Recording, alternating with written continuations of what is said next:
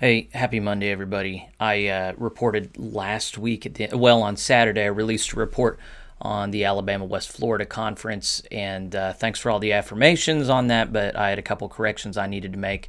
It's also a time when there's just a lot of moving pieces, and I thought it'd be good to let everybody know there's kind of big news happening. I just got a report that in Kentucky, they just had a special conference where another 286 churches voted to disaffiliate, which is after 80 disaffiliations last year. So it depends on when you start counting, but over half the annual conference has now disaffiliated from the United Methodist Church. So in my spreadsheet that I show y'all sometimes, I don't count until 2022. And if you look at that, then it's 49% pretty much of the annual conference has disaffiliated at this point, and that's after Bishop Fairley has stopped being amenable to them. So if you're interested in the context of that annual conference, I have reported on Kentucky before, so check that out. Also, I've been told to try and pay attention to South Carolina. They're meeting on Tuesday, and there's set to be a lot of disaffiliations. They're kind of anxious about that. I also spent some special time watching the Baltimore Washington annual conference this last week. A lot of unfortunate things said and done there. Actually, a physical threat, fantasy aired about one of the conservative leaders there, Matt Sickle, who I respect a lot. Hopefully, I'll be playing some footage of that here sometime soon. But I wanted to follow up on some of the things that I said in my reporting on Alabama, West Florida. Overall, a lot of affirmations on what I've done, but there are some points of correction that I need to bring attention to so that I'm given a good picture and you trust me. So just always keep in mind I'm reporting on conferences where I don't have many contacts on the ground and I don't have personal experience. So I'm always relying on articles and videos sent me as well as personal firsthand reporting of things going on. So I'm going to get things wrong, and I appreciate everybody being gracious about that. The first correction, I covered what was going on in Montgomery and Auburn, and I put them both in the same category where a liberal pastor had put a board in place that was not sympathetic to disaffiliation. And so even though there was a clear majority within the congregation, they were not allowed to go through the disaffiliation process. It looks as though I was wrong in the case of Montgomery. I'm going to put in the link here, or in the show notes, a link to an 1819 article written on it, and it says that a couple Wednesdays ago, it was on, it was the Wednesday before May 18th. The board of Montgomery got together. The committee apparently was at least 61 people, because the vote was 31-30 in favor of going forward with the disaffiliation process. I don't know why they would have a board that big. There was a 12-member subcommittee with 11 voting members established early in the year to investigate the issue and recommend 6-5 to begin discernment. So they had a meeting a few weeks ago where there were 250 members attending, and there wasn't any drama, but there was barely a majority of the voting members to go forward with this discernment. So who knows if they're going to clinch the vote, but I was wrong to say that they had been stiff-armed and couldn't go through with it. There was a lengthier email that I got correcting several things that I said in a kind spirit, and I appreciate that. They didn't want to be named. He said it's because it's his opinion.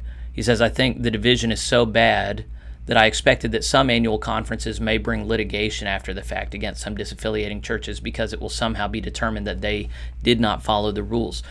Reclaiming assets will be the prize, and because I don't trust the United Methodist Church, I want to stay off their radar. Of course, I understand. Okay, so he corrects 1, 2, 3, 4, 5, 6, 7, 8 things about my reporting, or he adds some texture at least. The first one, he noted, the Board of Pensions will be making a motion next week at their conference to drop all supplemental health benefits for disaffiliating pastors. What he says I left out is that disaffiliating churches have already paid that benefit to the tune of millions of dollars.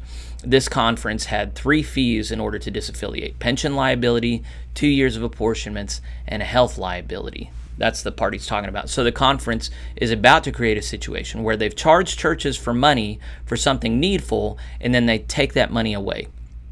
So the moral question is, if they do take away the benefits next week, will they reimburse disaffiliating churches? He doubts it, so he thinks this really is outrageous. I did not cover it in that way. So yeah, that would be, I already said it would be bad, but it would be a particular slap in the face if they're saying, you've got to pay for this, and then any clergy that disaffiliate in your churches are not going to be able to benefit from it, even though you've paid for it, which would be, scandalous, outrageous. The second thing he points out, as a former member of the annual conference, your figure of 75% clergy as being conservative traditional seems high. That has not been my experience. But he does agree that the laity are more conservative proportionally. So, take it with a grain of salt, always. All right, point 3. I would not personally call Bishop Graves theologically conservative. I would call him moderate.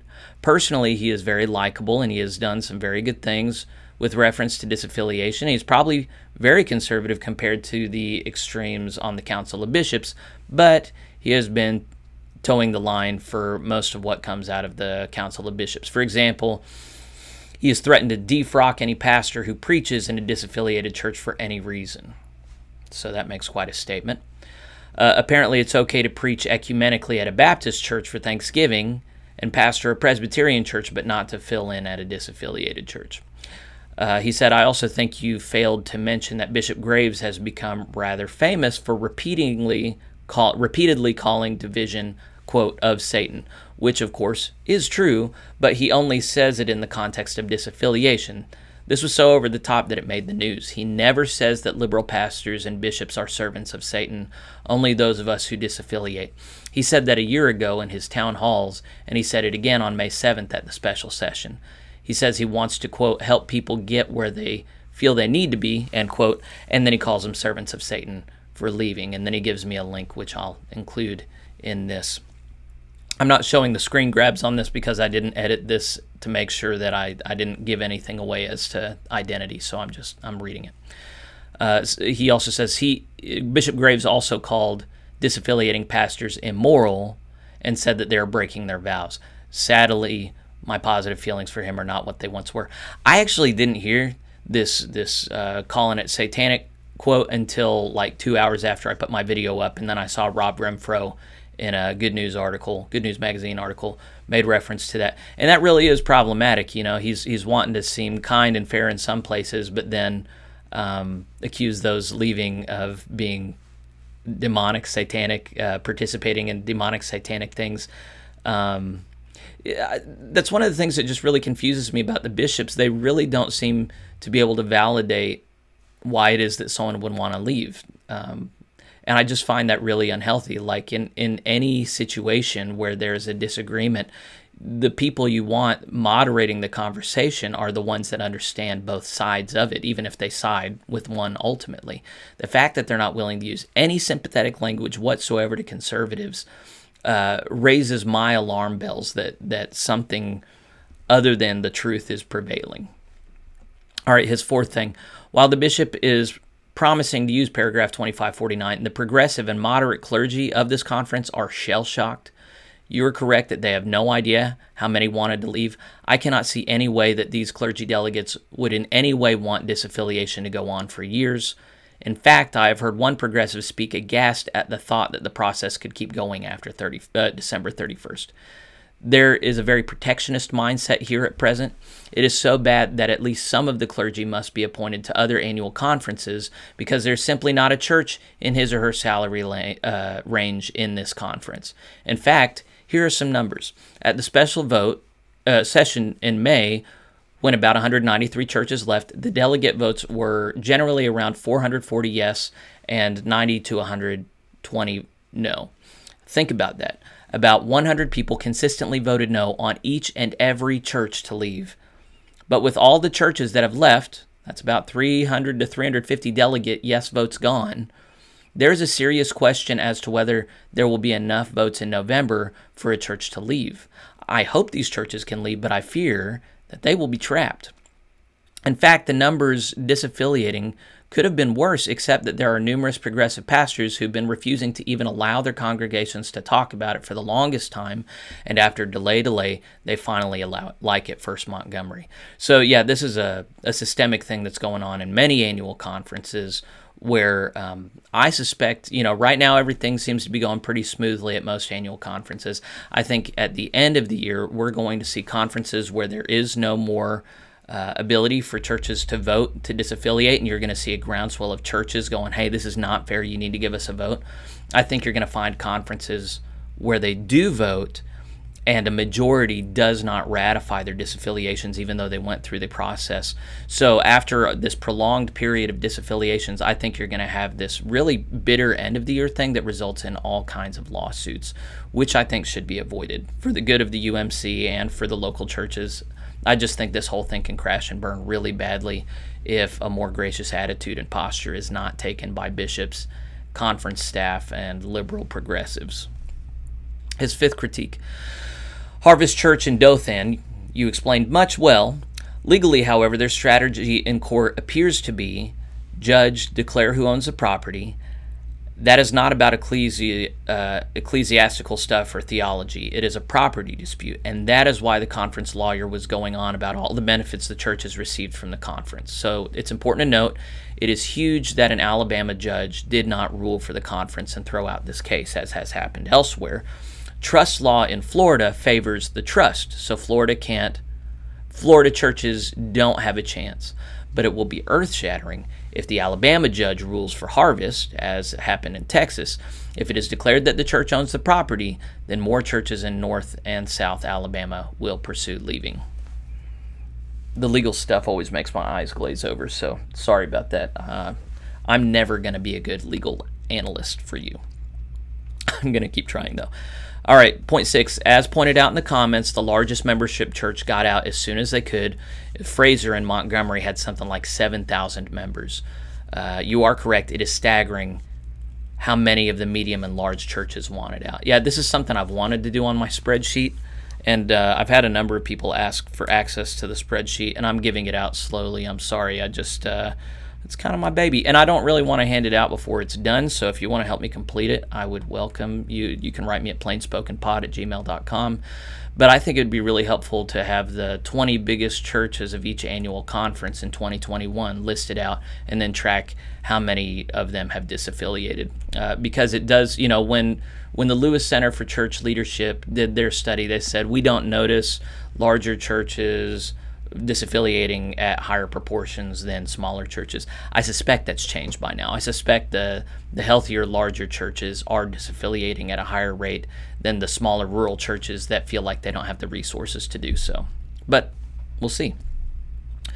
Point 7, Auburn is an interesting case.